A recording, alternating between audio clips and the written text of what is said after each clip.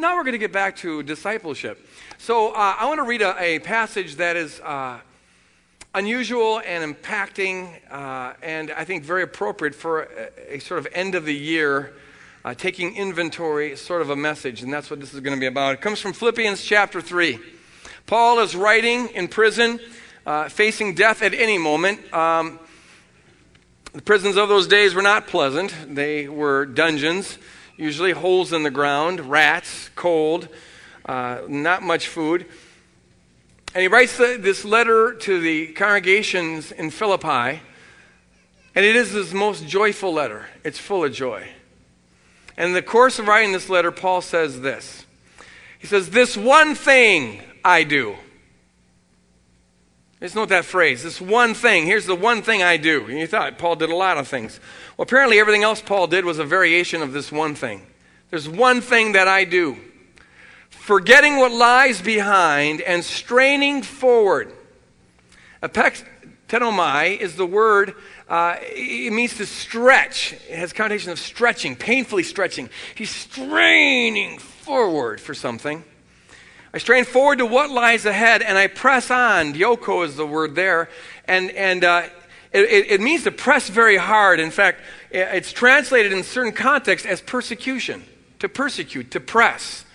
And so Paul here is saying that with enormous intentionality, passion, and strength, he's straining forward. He's pressing forward. Now, what's he straining and pressing for? Well, he's pressing for the goal, for the prize of the heavenly call of God in Christ Jesus. And then he says, all of us who are mature should take such a view of things. This should be your own life perspective. One thing that you do, pressing, stretching for the prize, for the call of our great God and Savior, our Lord Jesus Christ. Let's talk to God for a moment about this. Lord, we're here in a lot of different situations, a lot of different circumstances, a lot of different backgrounds. We're all at different levels. But I'm praying, God, that you, by the power of your Spirit, will be taking us wherever we are and moving us a step forward. I pray, God, that you'd use this message to confront us, move us, shake us, turn us upside down, rattle our cage. Lord, you have placed inside of every believer in this room a spirit that longs to be radical. And Lord, the matrix of this world suppresses that spirit. But I'm praying, God, that you'll take whatever comes out of my mouth and use it to and anoint it to release the Spirit of God inside of us and to transform us. We want to be transformed. We want to be changed. We can't do that on our own. We need you moving in our life to do it, Lord.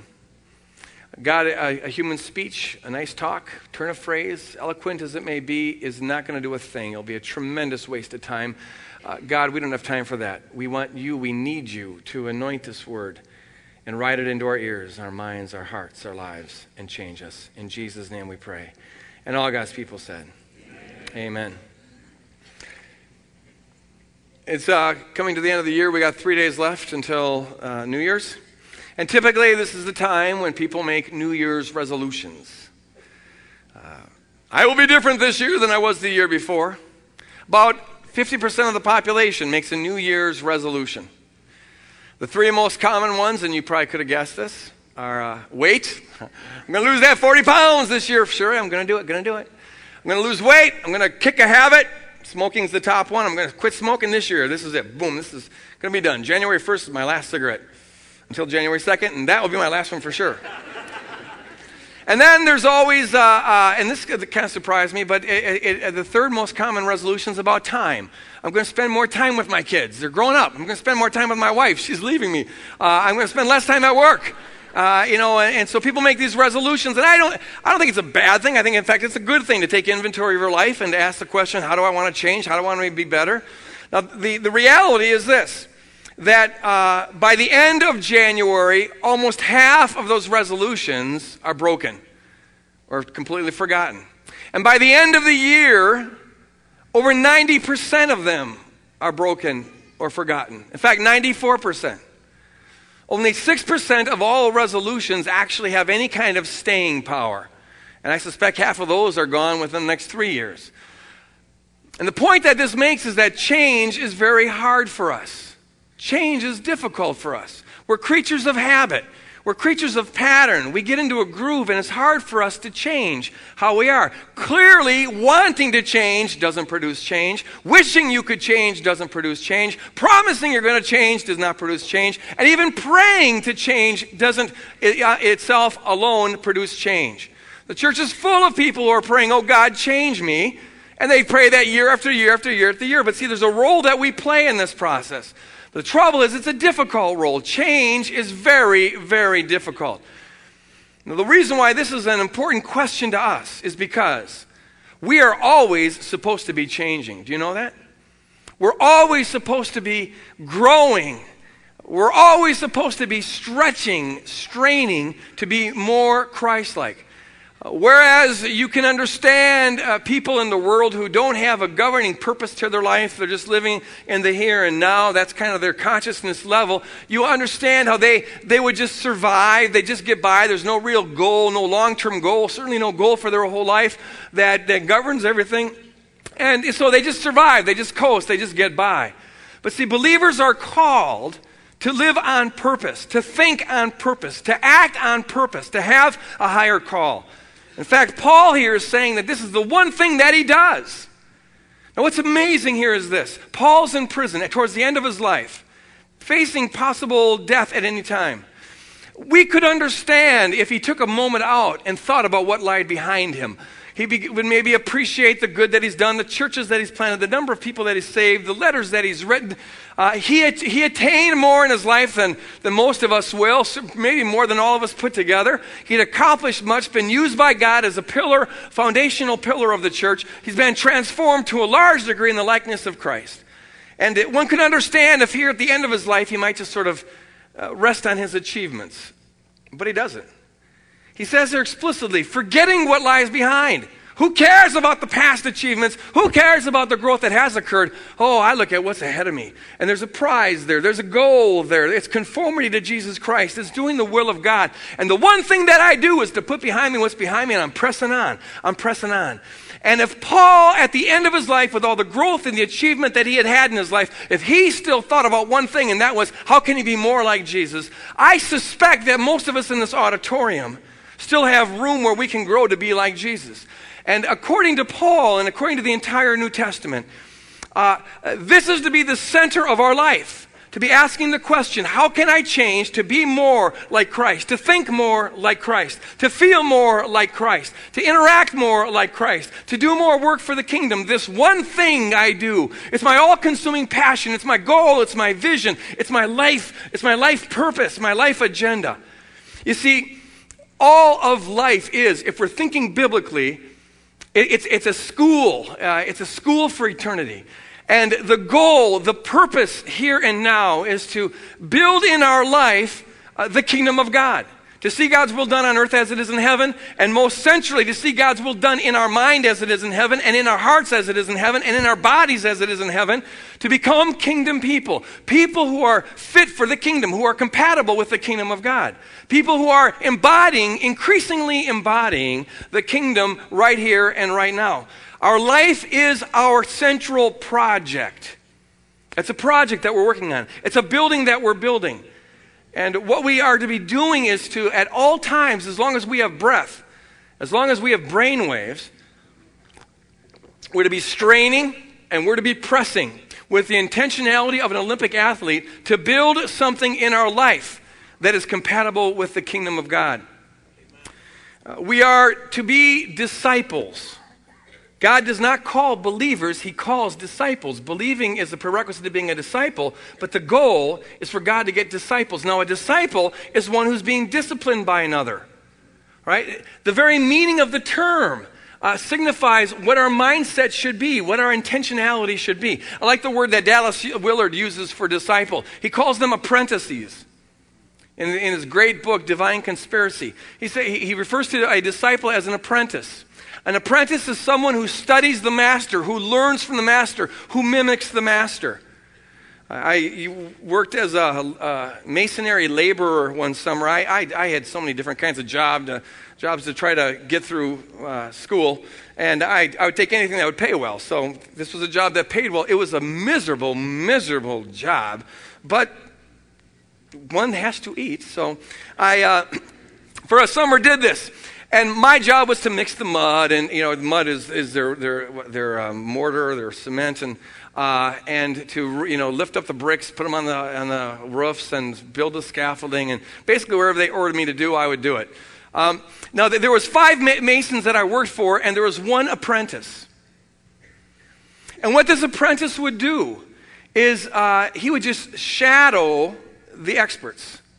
He would kneel down alongside of them, and he'd watch what they do. They put down a brick, he puts down a brick. They shave off a little bit, he shaves off a little bit. They put down some mortar, he puts down some mortar. They lap off the extra mortar, he laps off the extra mortar. Sometimes they'd say, oh, no, you got to do this kind of brick this way, and you got to make sure you do it this way, and they kind of tweak it. He'd go, okay, and his eye was always on them. And sometimes they get to difficult parts, kind of a bending curve thing where you got to really have some expertise. And the apprentice would get a little bit intimidated, but the guy would say, no, you can do this here, you just watch me. And he mimicked everything the experts did. He shadowed them. That's what an apprentice does. Day in and day out. He just did what he saw the master doing.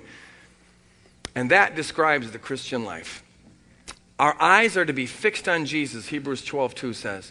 And we are to do what we see him doing. He's won our hearts by dying for us on Calvary, by rescuing us from the devil, freeing us from that bondage. And then he's given us his example, the example of his life throughout the Gospels. And then he comes, as if that wasn't enough, and takes residence inside of us. I might say he kneels alongside of us, and he says, let me teach you how to live. Let me teach you how to live. Let me teach you how to shave off those non-kingdom parts of you and build a building that is fit for the kingdom. Because see, what God's interested in is raising a people who've got a kingdom character, who think kingdom, feel kingdom, act kingdom. Their life inside and out is a kingdom life. And the way this is done is by us seeing ourselves as an apprentice. We're not our own. We belong to the apprentice. And so we study him, we watch him. And as he leads, we follow. He puts down a brick, we put down a brick. He says, let's put on a kingdom brick of love. We put down a kingdom brick of love. He says, now let's work on a kingdom brick of peace. Let's clear away some of this debris of anxiety and lay a kingdom brick of peace. I'll show you how it's done. And then we do it. And then he says, now let's lay a kingdom brick of forgiveness. Let's clear away some of this debris of unforgiveness, lay a kingdom brick of forgiveness. Oh, now it's time for some mortar of prayer. Let's just put on some of the cement of prayer and seal it all together. Okay, now it's time to work on this relationship. Now let's work on this attitude. And now let's work on this habit. And now let's deal with this kind of lifestyle. And brick upon brick. You see, we're to be following the master as apprentices. It is to be, Paul says, the focus of our life. It's to build a building. It's our project. To be working on ourselves. To have that kind of intentionality. To build in our life with the material that God has given to us. Something that is utterly, completely compatible with the kingdom of God. This one thing I do. I may be 10 minutes away from my death, but it's still the thing that occupies me. It's the center of my life. I don't think about it with the past. What I know is I need to work on this. I need to strive for this. I need to stretch a little bit further, and I need to press a little bit harder. Now here's the reality. And I'm going to shoot straight here because part of my call is to be used to build disciples in this congregation. I could have less interest in attendance numbers. I could have less interest in believers' numbers, except insofar as believers become disciples. What I'm interested in, because this is what the church is about, is raising up disciples, raising up apprentices, raising up kingdom people. And so I don't have time to pussyfoot around. I don't have time to just kind of say it sideways and hope that you get it. I'm going to be very blunt here. We got to look at reality. This is the end of the year. Let's take an inventory so that we're different next year than we are right now. Amen. Here's what Dallas Willard says. Amen. The sad reality is that hardly anybody in the Western Hemisphere thinks like this. In the church or outside the church, it's very rare to find somebody who's got a life mission statement that they're actually living by, and they get up in the morning and they think, how can I fulfill better this mission statement than I did yesterday? Dallas Willard says there is an epidemic lack of passion for Christ-likeness in the church today. It's the number one problem. George Barna, who's this major statistician of religious affairs both inside and outside the church, his findings really confirm what Dallas Willard says throughout this book, Renovation of the Heart. He points out this. He's done a lot of surveys on born-again Christians, people who identify themselves as born-again. Not just church attenders, but born-again, evangelical church attenders. And here's what he finds. 6 out of 10 don't have any spiritual goal in their future. There's nothing that they're intentionally working on. They have a lot of goals. They have a lot of agendas, a lot of prioritizations, but none of them are distinctly spiritual. They're all basically what anyone in the culture would have.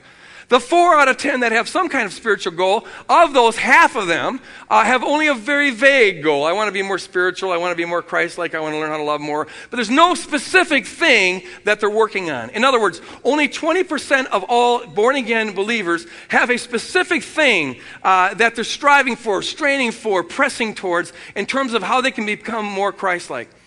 Only 18% of all born-again Christians would identify spiritual goals as the ones that are most important to their life. Only 15% identified success in life in spiritual terms as opposed to material terms or other terms that the culture might use. 2 out of 3 said that they would be more intentional on their spirituality, but they just don't have the time. And they blame time as the reason why they're not growing spiritually. And as George Barna points out, this is really an illusion because, you see, we all have goals and we all have priorities, and we spend time on the ones that are most important to us. So if it feels like we don't have time to be growing spiritually, that's simply another way of saying it's not that important to us. In other words, Dallas Willard is right. There's an epidemic lack of passion for Christ-likeness in the church today. This undoubtedly explains why, again, George Barna's surveys, and there's others that confirm it, show that the life of those inside the church, born-again believers inside the church, and the life of those outside the church is really not all that different. Statistics show that the chances of a born-again Christian having a failed marriage is just a little bit less than that of the unchurched. The chances of a Christian having sex before marriage or sex outside of marriage once they're married is just a tinge better than the cultural norm. The chances of them cheating on taxes or on other business endeavors is about the same as what you find with non-Christians. The likelihood that they'll spend their resources in selfish ways is almost identical with the culture. The culture as a whole, the average non-church person gives about 2% of their income away, keeps 98% of it for themselves. Among evangelical born-again believers, it's up a whopping 3%. And so it's pretty identical. In fact, in almost every category, those inside the church don't look distinctly different from those outside the church, except in one measurable category, and that is that they go to church. About 3 out of every 4 weeks, a born-again believer will go to church, but in all other respects, they're pretty much the same. And if you're wondering why there is widespread suspicion or apathy towards organized religion in the culture, I think you just found your answer. They say, oh yeah, you go to church and you probably feel righteous about it, but I don't see that's doing you a whole lot of good because we're pretty much, we have the same kind of mess going on, don't we? Gandhi said this. He wasn't a Christian, but he said this. He admired Jesus greatly and tried to pattern his life after Jesus. And it's sad that one of the greatest examples of a Christ-like life we have is that of a non-Christian. But Gandhi said, if Christians actually lived like Jesus, the entire world would be Christian within a year. And I suspect he was right. The greatest thing, the most powerful thing you can do for evangelism is to become a fully devoted disciple, where the love of Jesus Christ, that Calvary type of love, and the character of Jesus Christ is increasingly shining through us. But it takes intentionality, and that's the one thing that seems to be lacking on the whole in the church in the Western Hemisphere. Of course, there are wonderful exceptions, but speaking generally and broadly, this is the sad state of affairs. Now, why is this? There's a lot of reasons, I suspect, but there's 2 that I think are foundational. One is that the culture all around us is impacting us far more than it should. We are, to too great an extent, conformed to the pattern of this world, the matrix that we've been talking about. We're conformed to it rather than swimming upstream and being transformed by the renewing of our mind. And one of the foundational aspects of our culture is that you live for the here and now. There really is no overarching purpose. The idea of a person having a purpose that governs everything in their life a mission statement that they live with day in and day out, a goal that structures everything else in their life, that provides a valuation system that determines what they do and don't do. That idea is almost totally lacking in our culture. You look at any of the heroes on TV, the stars who get in the magazines, look at any of the sitcoms, and you won't find anybody who is distinctive for a life purpose that they have. You watch Friends, the sitcom Friends. And like all the sitcoms, it's got some humor in it. It's got the morality of amoeba, but it's got some funny things in it. But the people there's no purpose. They live purposeless lives. They just exist. They get up in the morning and they have little goals. I want to get a job. I want to get this. I want to get this lover. I want to get rid of this lover. I want to do this. And I want to tell a joke in the process. But that's the total substance of their life. And so it is across the board. What's held up to us is the ideal that it's normal to live life without a purpose. You see, you just live from day to day. And there's nothing bigger than yourself that drives you. There's no overarching passion. The last thing you'd ever have anyone do on a regular television show is what Paul's doing here, saying, there's one thing that drives me. There's one thing that defines me. There's one goal, one vision that sets in priority everything else in my life that is just absent. And the church, to too large a degree, has been absorbed by, intoxicated by the culture. And so our lives don't much match up to the life that Paul's holding up as an ideal. There's a second reason as well, and it's theological. There has been since the Reformation a tendency among Protestants, especially evangelicals, to see becoming godly, becoming Christ-like, seeing your life as a project, conquering sin in our life and growing towards holiness. There's been a tendency to see that as sort of a superfluous thing, an incidental thing, an optional thing. It's good that you do it. You ought to do it, but then again, there's nothing really at stake. When you die, you're going to go to heaven anyways, and everyone's the same in heaven, and so there's no variation there. So there's nothing at stake in this, and so of course that tends to foster the mindset that we'll just wait around till we die, and that's what most Christians are doing. You believe, you got fire insurance, and so you wait till you die, and that's really it. We're just kind of taking up, we should do a little work here and there, but that's kind of incidental. And especially in light of the strong, persistent, relentless cultural pressure to think of our lives as meaningless, as purposeless, well then of course you get a church that, in fact, doesn't look a whole lot like Christ. But see, here's the thing we got to see. Ready? Paul is straining. Paul is pressing.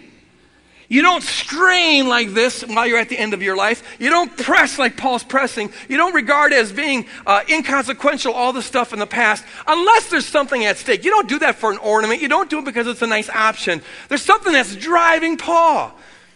And see, what's driving Paul, the reason why he was so intentional at forming a kingdom life out of his life, was because he understood what we need to understand, and that is that God's program in the world isn't just to raise up believers. What God's program is about is to raise up disciples. It's to raise up apprentices. God's program isn't just to forgive people. God's program is to radically transform people. God's program isn't just to get us out of prison. God's program is to free us from a criminal mindset and a criminal character and to transform us to be like Jesus Christ so that we're no longer fit for prison, but we're fit for the kingdom of God. God's program is to raise up a bride, a people who reflect His love for them, a people who see Him as central to their life as He is to God's. God's program is to raise up a bride who thinks like Jesus, who looks like Jesus, who feels like Jesus, who's got the character of Jesus, who manifests the love of Jesus, whose idea of herself conforms to what Jesus thinks about her. God's not just doing the believer thing. He wants to raise up an army of apprentices who are doing the kingdom now. And as they do the kingdom now, God uses that to spread the kingdom. Gandhi was right. As we become disciples, people see the change and they want that change. What we need to understand, what Paul understood, is this. There is nothing that is inconsistent with the kingdom that will get into the kingdom. Amen. See, there's everything about us that's not in conformity with Christ is left behind. There's no pollution in the kingdom of God. That's why Paul talked about, and this is rarely talked about, it just doesn't fit most Protestant theologies. But Paul said in 1 Corinthians 3, that there's a kind of a trial by fire that we'll go through. The work of each builder, he's talking to Christians now, not non-Christians, the work of each builder will become visible. For the day, that's the judgment day, will disclose it, because it will be revealed with fire, and the fire will test what sort of work each has done. This is not a salvation issue, this is a what have you done with your life issue. And the question it forces on us is this: what are we building now that will go through that purging fire of God's love? What are we building right now that is compatible with the kingdom? What attitudes do we have that aren't compatible with that kingdom? What behaviors do we have? What aspects of ourself do we have that we know are not in conformity with Jesus Christ? What about you right now is eternal? What are you going to take with you? And see, there is a lot at stake in this. And that at stakeness is what drives Paul. He's reaching for that prize. He wants to take into the kingdom of God a mirror that's very big and can reflect the glory of God in a very big way. It requires an intent. The thing is this. For Paul, this is the singular focus of his life. This one thing I do. This is my passion. This is my obsession. I'm building a kingdom life. How can I be more like Christ today than I was yesterday? And see, we're always supposed to be changing. But see, we often get distracted. And maybe we let ourselves get distracted if we're honest. Because the distractions keep our mind off the one thing that's needful. So Christians get involved in a lot of issues, and they read a lot, and they strain a lot, and they press a lot, but not about this thing. They're really interested in finding out, here, look at the books that are written, how you can use God and how you can use the Bible to get blessed a little more, to get a little bit richer, to make your life a little bit sweeter right here and right now. That's a big one. And a lot of people are, get really involved in the issue of how do you discern God's will? Should I buy a green car or should I buy a blue car? And should I work at Walgreens or should I work at Target?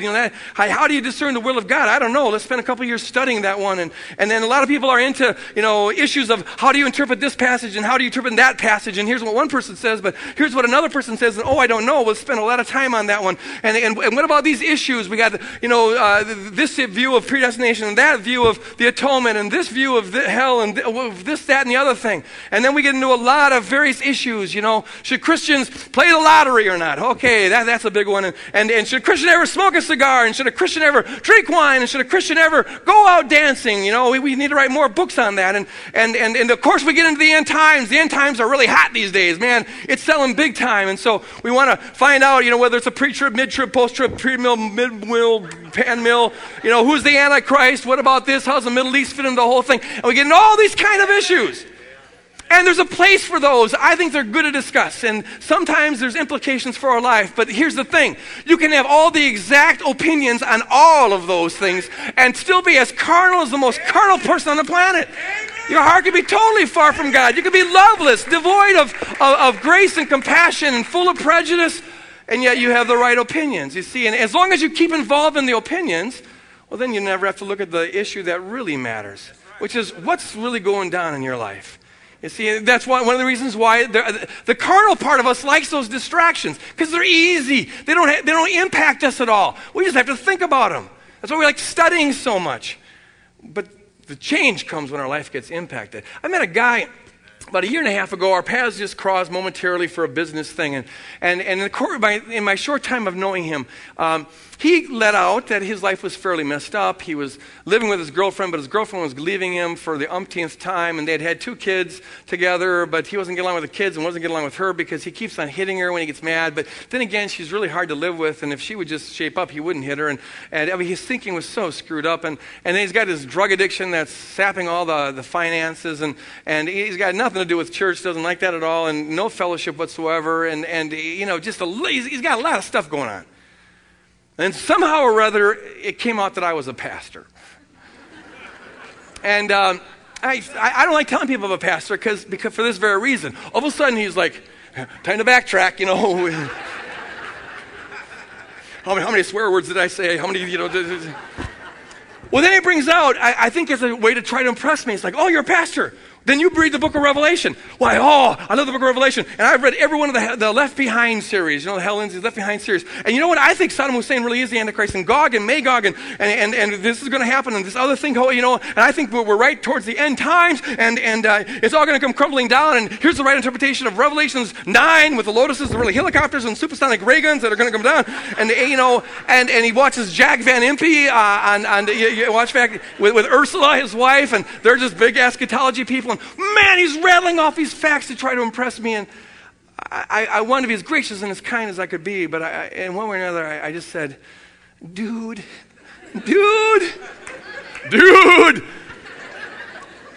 you're missing the ticket here. God bless you on all your eschatology stuff, but the thing, you're like Martha running around in a theological, eschatological, kitchen trying to make sure everything's all straightened out, when the one thing that's necessary is what Mary's doing, and she's looking at the master. She's an apprentice, and she's saying, how is my life supposed to be different, Lord? Teach me how to do it. The one thing that's needful, the one thing we need to stretch for, the one thing we need to press in on is, Lord, change me. How can I be more like you? How can I reflect more of your love to the world around me? How can I be freed from the attitudes and the stuff that are presently holding me in bondage? Because you see, here's the deal. If your goal, if the one thing that you do, if the center of your life is the project of building a kingdom person, if the center of your life is to become more Christ-like, I assure you, the end times will take care of themselves very well. Thank you very much. You're not going to have to worry about how you're going to die or how the world's going to end. It will take care of itself. You worry about being more Christ-like. And if the center of your life is to become more like Jesus Christ, you know what? Yeah, this interpretation, that interpretation, it will come to you, and you won't get life from having one. You won't lose life for having the wrong one. It will just be there. It will take care of itself. And if the center of your life is to be more Christ-like, you'll have this issue, that issue. You'll think about this interpretation or that theological position, whatever. And you won't get any life from having one, and you won't lose any life for having the other. They'll kind of take care of themselves. Good to talk about, good to discuss. Let's even write a book or two about them. But don't make it the center of your life. The center of your life is the one thing that you should be straining for, pressing in on. And that's to be more like Jesus Christ. Amen? Amen. And what kind of car you drive, whether it's red or blue or Mazda or Ford, you know what? I think God's a whole lot more interested in what kind of driver you are in whatever color car you got. Are you a kingdom driver, or are you just one of these carnal, worldly drivers? That's what God's concerned about. And should you work at Target or Walmart or whatever? You know what? Yeah, you ask God to guide you, but what's more important is the center. And the center is what kind of employee are you? What kind of worker are you? How are you in your interactions with people? Is your life reflecting kingdom values? And if the center of your life is to be Christ-like, issues on whether you play the lottery or you smoke a cigar or have wine or whatever, you're not going to get life from not doing it, and you're not going to lose life for doing it. God will guide you on those things, and how he guides you might be different than how he guides somebody else. But the center is, how can I be more like Christ? How can I reflect his love more? You see, change, we're always supposed to be changing in that direction. We're never supposed to coast, to be comfortable, to relax, to just get by. So the question of all questions is this: how do we do that? We hear we're supposed to a lot, but how do you do it? And here's where I find Dallas Willard to be most profound. His book, Renovation of the Heart, that we've loosely been kind of interacting with here, is very good at this. Dallas Willard puts forth an approach he calls VIM. V-I-M. The word actually comes from the Latin vis, which means life, vigor, zest, something like that. But it's an acronym that stands for vision, intention, and means. And Dallas Willard submits, and I think he's absolutely right, that there is no change unless these three things are present. Wherever you have significant change in a person's life, you'll find these three things. Where you don't find these three things, you will not have a person changing regardless of how bad they want to change, regardless of how bad they wish they could change, whatever promises they make. Unless all three of these are present, it's not going to happen. It's not going to happen.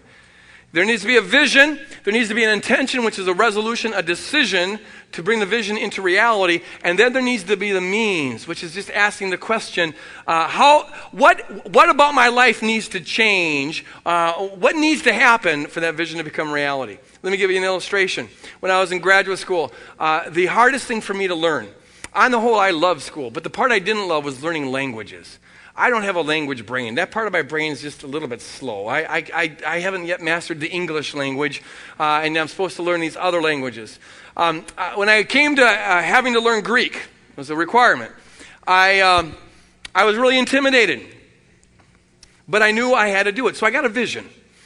And I don't mean a spiritual, but I mean a picture of myself. This is faith. You hold a concrete, substantial, vivid reality in your brain about the future that you are going to believe to come to pass. And so I get a picture of myself with Greek, knowing Greek. I could see that. And see, knowing Greek would allow me to be a professor, which is what I want to do. I don't want to be an electrician or a plumber because I'd be terrible at those jobs. I want to be a professor at this point in my life. And so this is a requirement for that. So I get a vision. See, the vision is necessary because that's what draws you. It's what motivates you. Get a picture of what life would be like once this process is complete. I could see how it would give me more insight into the Word of God. If I could know Greek, I wouldn't be so dependent on the commentaries and yada, yada, yada.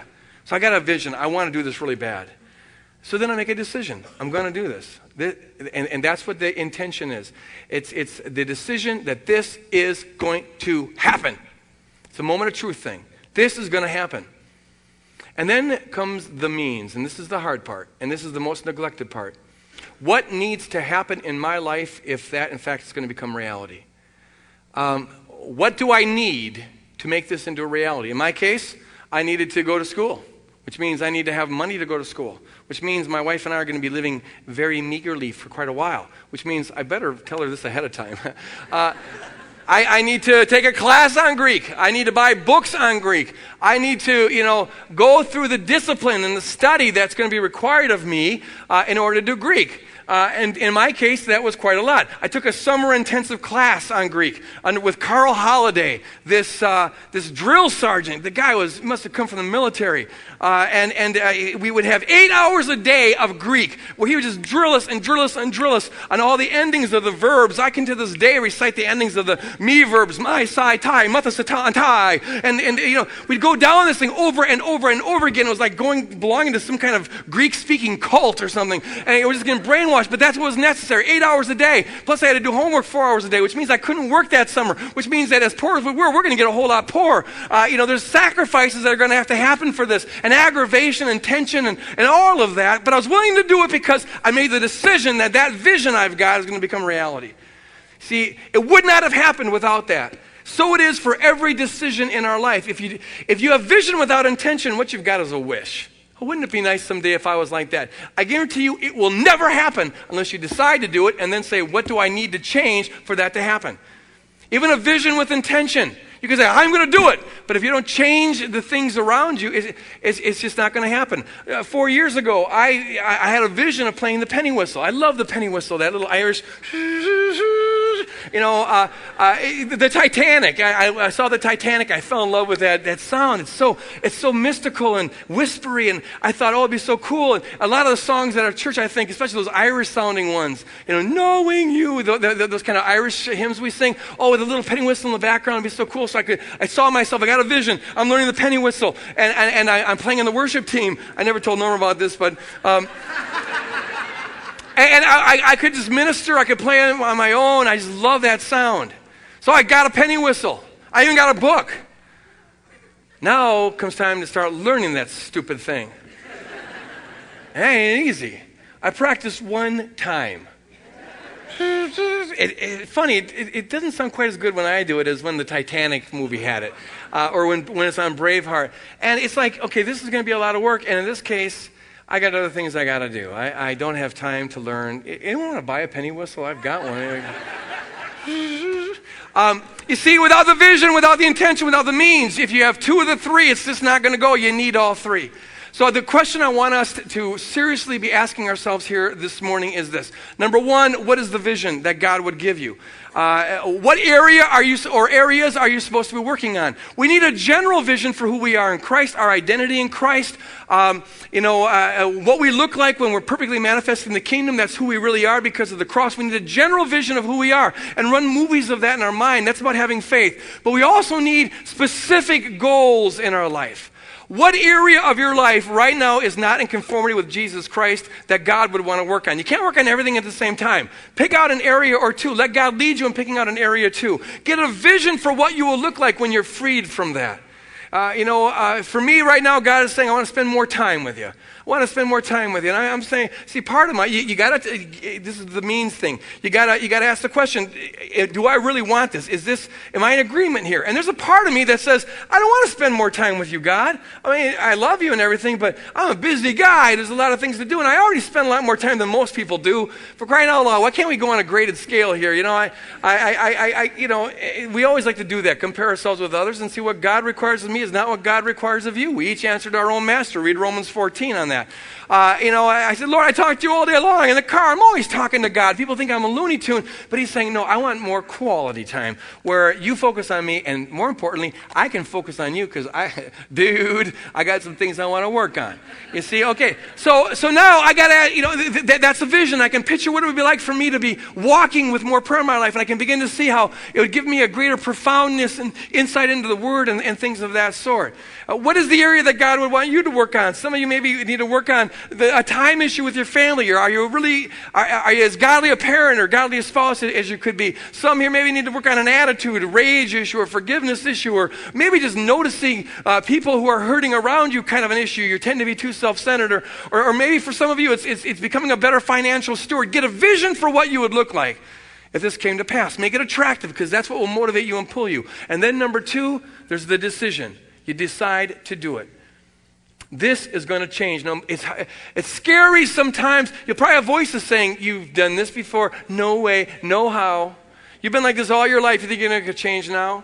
But see, here's where we just got to know. We're not alone. With God, all things are possible. He's not going to do it for us, but on the other hand, he is going to do it with us. And so you can be different. Know that. You make a decision. This is it. You put it on the front burner, because if it's not on the front burner, if it's not the foremost priority, I guarantee you it won't happen. Make the decision. I am going to now walk in sexual purity. I'm going to get free from that addiction. I'm going to be praying more. And then comes the means. What now? And this is the tough one. What needs to change in your lifestyle for this to happen? What needs to change? If you don't change your environment, you won't change. You'll fall back into it. We're creatures of habit. We got a strong autopilot where you have momentum going. The only way to block it is if you change things around you. What needs to happen in your life for this vision to become a reality? Don't kid yourself. Look at it squarely. What adjustments do you need to make? If I'm going to pray more, you know what? I might have to go to bed a little earlier, which means I probably can't watch the evening news, because that always leads into Nightline, and we never turn it off, which means that if I'm going to watch the news, I got to do it earlier, which has implications for the rest of my day. I got to look at this thing here, okay? If I'm serious about it, I got to look at it. I got to write it down. It means I got to go to bed a little early, get up a little earlier, or what have you. If you're going to become a better financial steward, ask God to lead you in this. And then what do you need to do to change your spending habits? I guarantee you they will not change on their own. You can pray till you're blue in the face, but until you make a change, it's not going to change. Maybe you need to get a ledger where you write down everything that you spend and see how much actually goes out to fast food and how much goes out to things that you really don't need. And maybe you then need to make different decisions about the kind of car you're going to drive or what have you. But see, unless you make those decisions, I guarantee you'll fall back to where you were. It's always important to tell someone. You get a vision, you get the intention, tell someone about your decision and invite them in to help you walk with this. God never, ever intended us to walk in the Christian life alone. The project of my life, you're part of the project of my life, and I'm part of the project of your life, and we need to be involved in this. We need to have people who walk with us, who will keep us accountable. How you doing on that brick? Are you watching The Apprentice? How's it getting laid? Is there something I can do to help you with this? And maybe that if the area you need to work on is sexual purity, the Lord will tell you there's certain areas you shouldn't just go. And tell someone to help keep you accountable. You go to certain areas, maybe other people can go there, but when you go there, neural nets get activated and you end up going into a loop and end up in places you shouldn't be. So maybe you can't go to certain movies others people can go to because you see one scene and it activates certain buzzers and bam, you can't get it out of your head and that sends you into a loop. You got to know that about yourself. Be honest and set something in place to keep that from happening. Some people here need to lose the internet. You see, because while some people can withstand that temptation, others can't. Be honest with yourself. You're just kidding yourself if you say, I have a vision that I'm going to be, freed from this. I decided, and yet you don't change anything in your environment. We always need to be changing our environment because we're called to always be changing. and ask the question, what needs to happen in my life for this vision to become reality? And know this, there's nothing I'm going to say the rest of this year that's going to be more important than what I just said. This is the one thing. How can I be more Christ-like? Everything else will be a modification of this message. How can I be more Christ-like? If we're serious about anything, we've got to be serious about this. Would you close your eyes? And we're just going to take 1 minute to do this. I want you right now to ask God to begin to give you the vision that you're supposed to have for this upcoming year. How are you supposed to be different a year from now than you are right now? Or maybe different tomorrow than you are today. And when you get that, and I assure you, we all have areas that God's trying to tell us on. If Paul had them, you can bet we've all got them. And then secondly, will you decide to do that? Are you willing to decide to do that?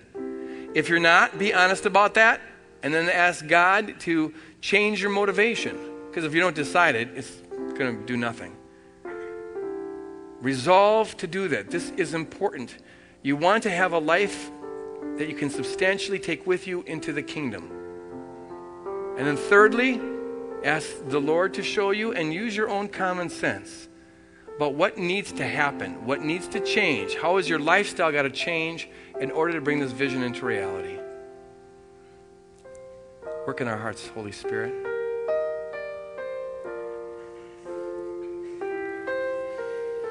I want to close with this prayer. We're going to sing the prayer. It's our closing prayer.